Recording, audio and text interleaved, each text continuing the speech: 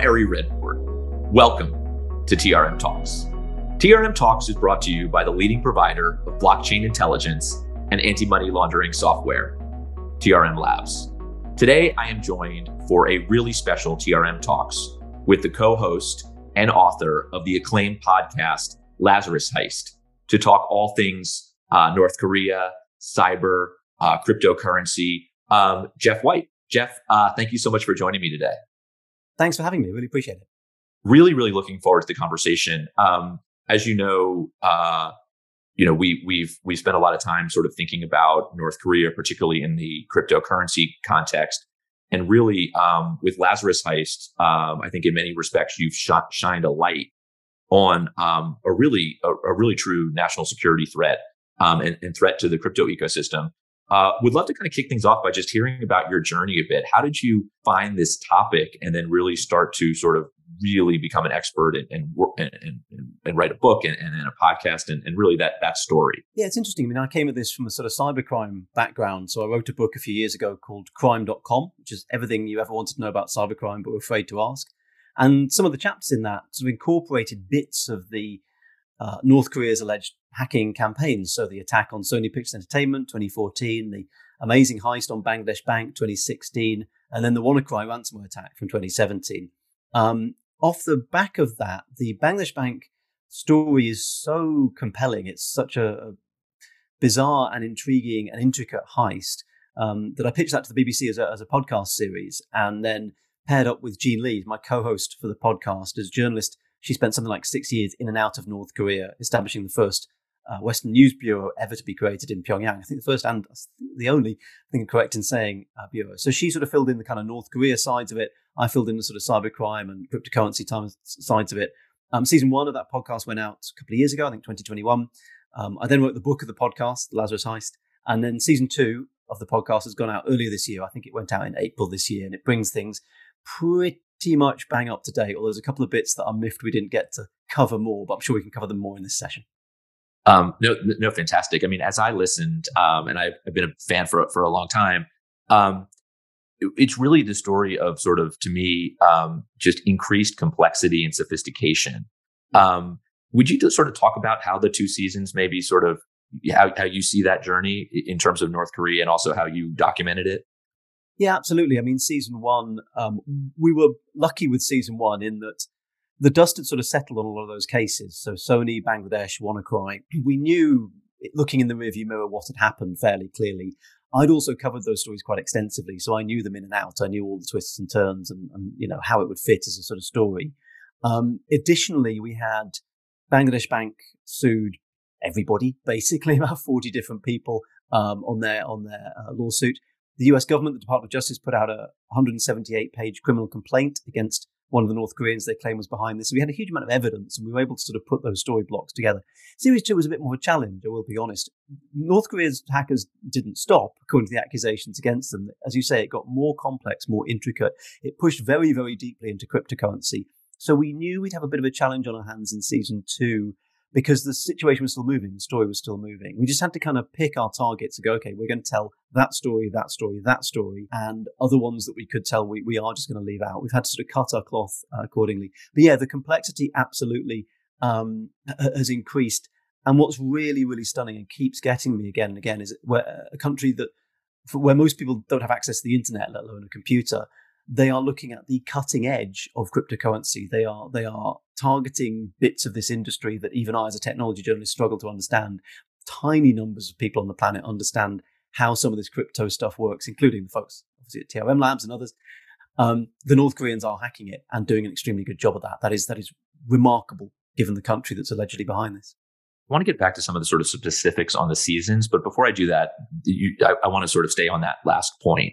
How did they do this from your research, right? I think one of the most fascinating things about this is how a country with very limited resources could create a cadre of cyber criminals who operate at this level of sophistication. Yeah, it's an interesting question. I mean, there's sort of lengthy answers sort of spread throughout the series about how this works. I mean, broadly speaking, North Korea as a society, in common with a lot of communist societies, really respect science and technology and technical skill. So skill in mathematics, skill in computing, will be things that were looked out for in the schooling system. As you come up through the school system in North Korea, they are looking for people who are very good at maths, who can spread that skill to computing and science and technology. Those people will be streamed into particular streams. Some of them will go on to work on North Korea's nuclear missile program, which obviously is part of what gets into a lot of trouble. Some of them will be pulled into the sort of computer hacking and computer industries. It's all run by the government. North Korea is a government-run, top-down dictatorial society, so they kind of place people where they think their aptitudes are. You don't really sort of bum around for a bit and then apply for a job in North Korea. It's all quite programmed. So it's quite specific, the idea that there's going to be a computer hacking team. And we should point out, I mean, the US, the UK, most governments now have a computer hacking team within their military and intelligence establishments. The difference, obviously, with North Korea is because the country started to run out of money, because of the sanctions on it, its hackers are tasked with going out and earning money for the regime. And that puts them in really, really fascinating territory from a sort of investigative journalist's point of view. In terms of, we asked how they do this hacking. I've talked there about how they create the teams, how they actually do the hacks themselves. Depressingly, it's still 2023 and we are still looking at phishing emails. In the vast majority of cases, the way in for these teams is, I was going to say a simple phishing email. They're often quite carefully crafted phishing emails, but that's still the vector of choice, the way in for most of the hackers. It's truly extraordinary. We talk all the time about how do you harden cyber defenses, and then you see these all attacks are using social engineering techniques. So it's education, I guess, but somehow they've really perfected this extremely targeted type of cyber activity. Yeah, absolutely. And the key to a phishing email is psychology. You have to understand your target. You have to understand what they're going to respond to. Now, what's interesting about that is you need to really get quite up close and personal with your target. If you're going to send them a phishing email, you need to kind of understand the kind of thing they're going to respond to. So again, it's extraordinary for me that North Korea, which is a society that's been closed off from the outside world by its leadership, its hackers are still able to get out on the front foot and work out who they're targeting, work out how we think and how people in the West think and what we respond to. We'll come on, I think, to the cryptocurrency stuff.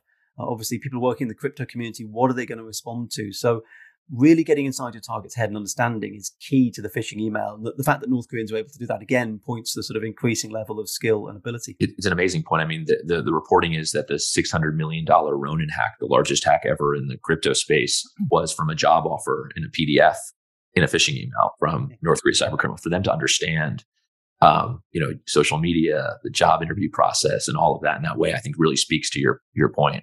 Really extraordinary. And by the way, that Ronin Bridge attack, yes, I think you're exactly right. It's the largest in the crypto space.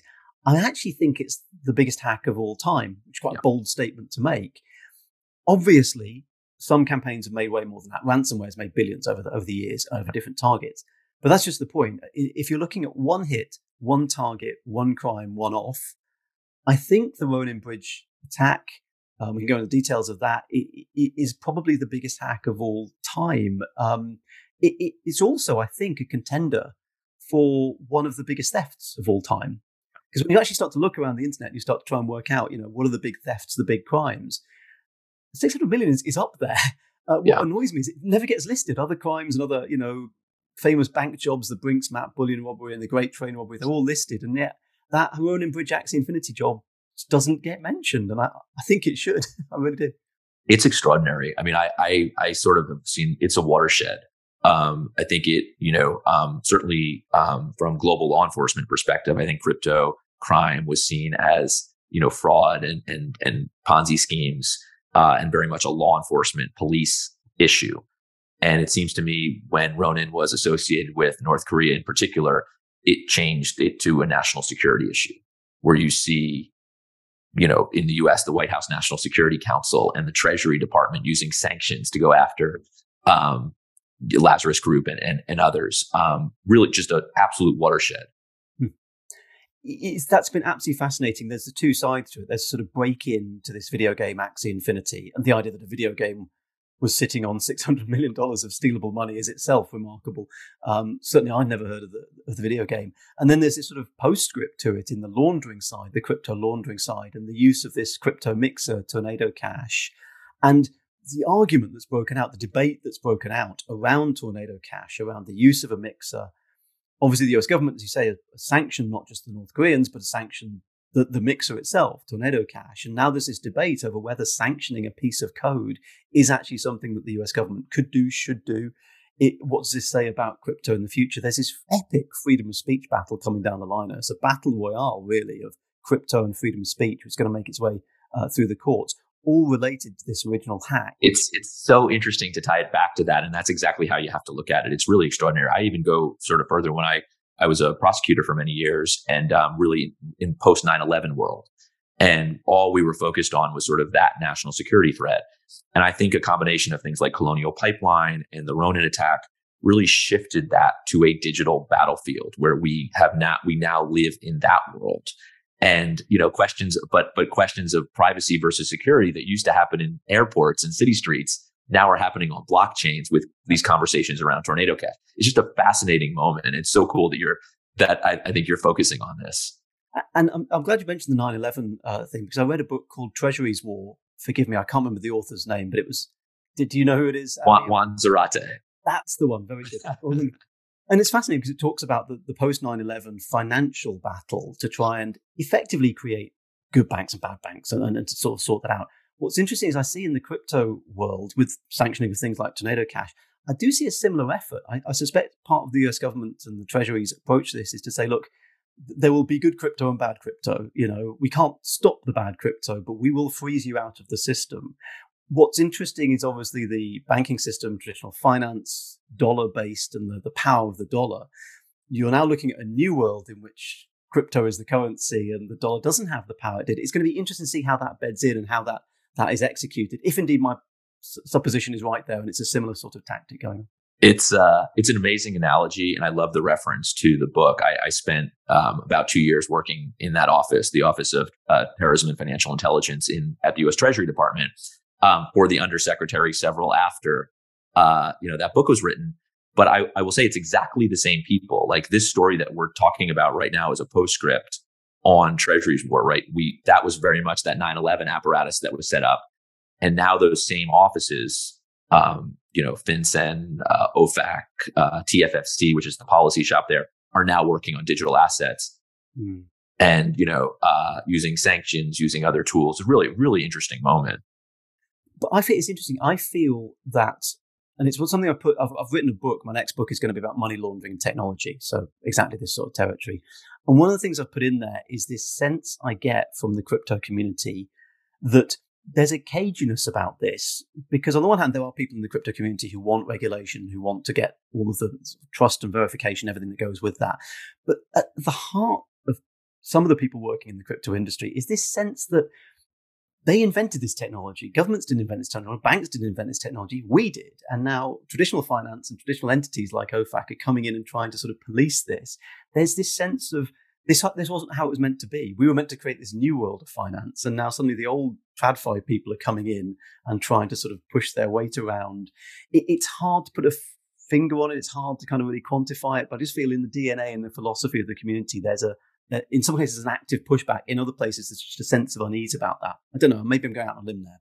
No, I think it's a really interesting moment, and the Tornado Cash has come to personify, if you will, that moment in many respects, the questions around it. And it seems to me that we're needing to thread a needle, right, to ensure that lawful actors have access to tools. Look, if we're going to do more and more transactions within an open financial system, people are going to need privacy, and they're going to need privacy enhancing tools. But at the same time, North Korea cannot launder $1 billion of stolen funds through these tools. Yeah. So how do you stop North Korea's cyber criminals and yet, enable lawful users? And I think that's going to be the question of our time in this space, to be sure. I really think you're right. I think money laundering is sort of the altar on which this stuff is going to get sacrificed potentially. It's like, there are people in the crypto community who, for the sake of privacy, will tolerate laundering of $500 million worth of money by one of the world's most dangerous regimes. They're just like, well, that's the cost of privacy. That's a really interesting debate to have. It'll be interesting to see how this legal action goes forward. There's various sort of crypto entities involved and individuals involved in this legal action against the US Treasury around Tornado Cash and the sanctioning of Tornado Cash. I need to do more work about how that legal process works. But however it works out, however it shakes down, the debate is just fascinating. It's absolutely fascinating. I think we may have. I'm gonna ask you a question that I think we've kind of gotten around the edges on, and probably have answered in what is like a really fun, free flowing conversation, Geoff. So thank you. Um, I think what's so interesting to me is like I did a TRM talks a few weeks ago with Dr. Jung Pak, who's a deputy assistant secretary at the U.S. State Department. John Park, who's at Harvard, Nick Carlson, who's former FBI, now at TRM. And there was a narrative that I think actually plays out in Lazarus Heist. And that is, North Korea has always looked for ways to steal and launder funds. At one point, it was coal and mining. I did a case when I was at DOJ involving counterfeit cigarettes. And then they sort of happened upon Bitcoin and they used it to launder funds. And that's honestly how I discovered Bitcoin myself when I was at DOJ, is watching North Korea cyber criminals use it to launder funds and just try to understand it. But there's this other thing happening now, and it's a shift now, not just to using Bitcoin to launder, but to commit bank robbery at the speed of the internet in the DeFi ecosystem.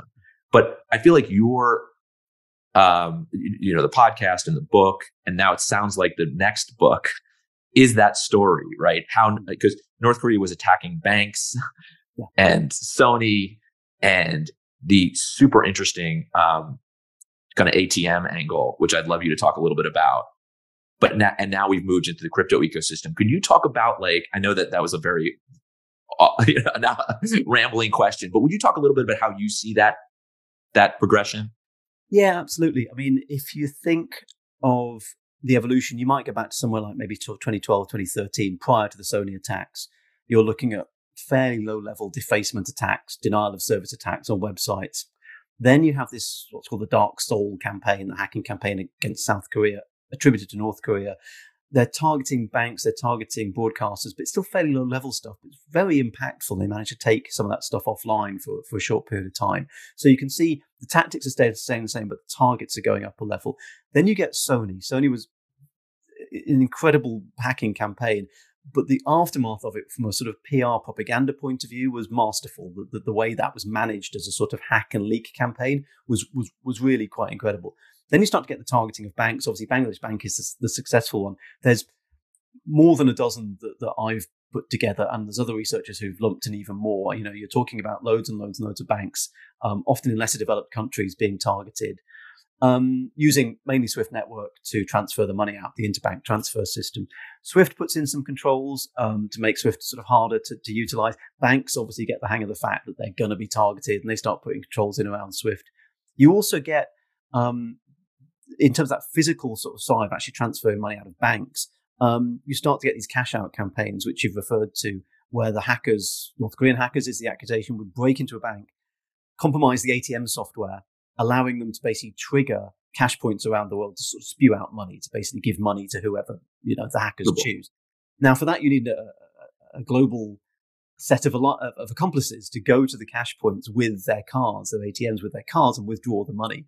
So that gets the North Koreans into these kind of really interesting collaborations, not just with cyber criminals, but with organized crime and street-level money laundering.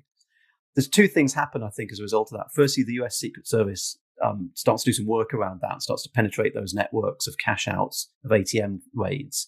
I've done an interview with the book with the US Secret Service, who tell this fascinating story about how they sort of got into those gangs, and particularly the North Koreans' accomplices. So that gets harder, doing the ATM stuff.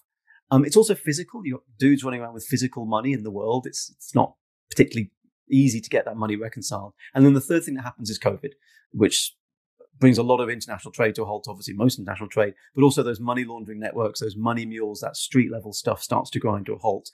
All of that adds up to a sort of shift into crypto. You then obviously get the crypto value boom that happens in sort of 2021. So that's of interest as well, because there's money sloshing through it. So all of this is leading up to the North Koreans, is the allegation, looking at crypto and thinking this solves a lot of our problems. It's international, it's borderless and seamless, it's digital, so we can do it without these accomplices. Suddenly it starts to make a lot of sense. And you can look back at WannaCry as being this sort of test run of laundering using crypto and of utilizing crypto networks. And then suddenly after 2017, it's like, right, okay, now we know how it works. And the next few years are just an evolution, building up, as we say so far, building up to the Ronin Bridge Axie Infinity theft of 600 million But who knows? Even by the time this podcast goes out, we might have a bigger one than that. That's an incredible.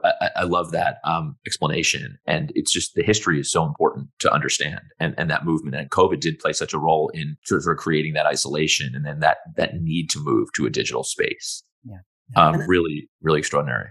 And then this is amazing targeting, which I know that Doctors Pack and Park talked about as well, of targeting the actual crypto industry itself and trying to sort of penetrate this industry and infiltrate it effectively with, not fake employees. They're real employees doing real work, but the employers don't know they're hiring a North Korean coder. And that whole sort of infiltration exercise was super fascinating. They really doubled down. The allegation is they've really doubled down on crypto. The IT worker piece is really extraordinary. There's so many facets to this.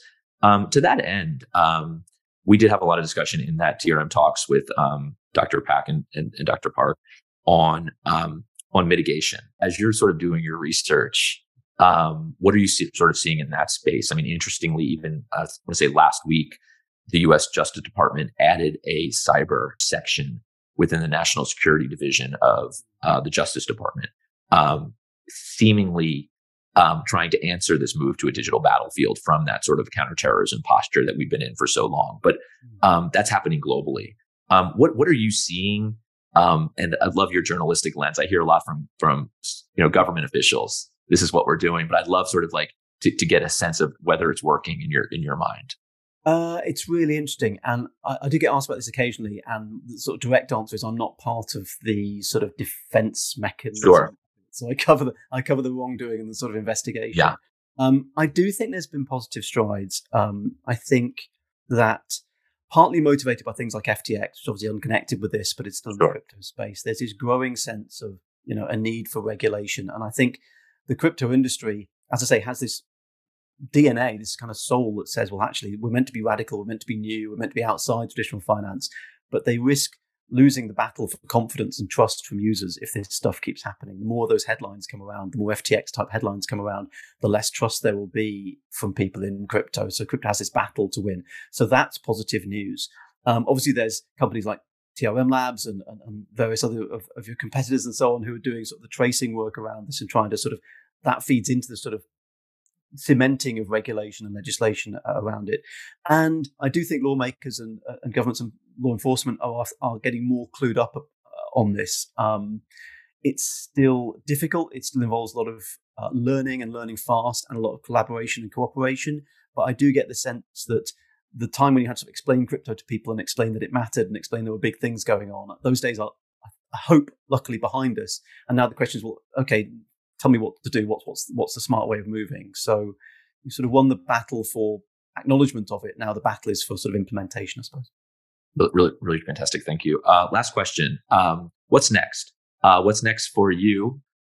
You've referenced your new book a few times. Would love to kind of hear a little bit more about that work. But then also, what from seeing this progression of sophistication that we've sort of been talking about for a little while. What's next from North Korea? Yeah, it's interesting. Yeah, for me personally, so I've written a book. It's going to be called Rinsed, and it's going to be out in June next year. I've submitted it last Saturday. Congratulations! That's exciting. Yeah, it's a big weight off my mind. But it takes a year apparently to print a book. I don't know. Wow.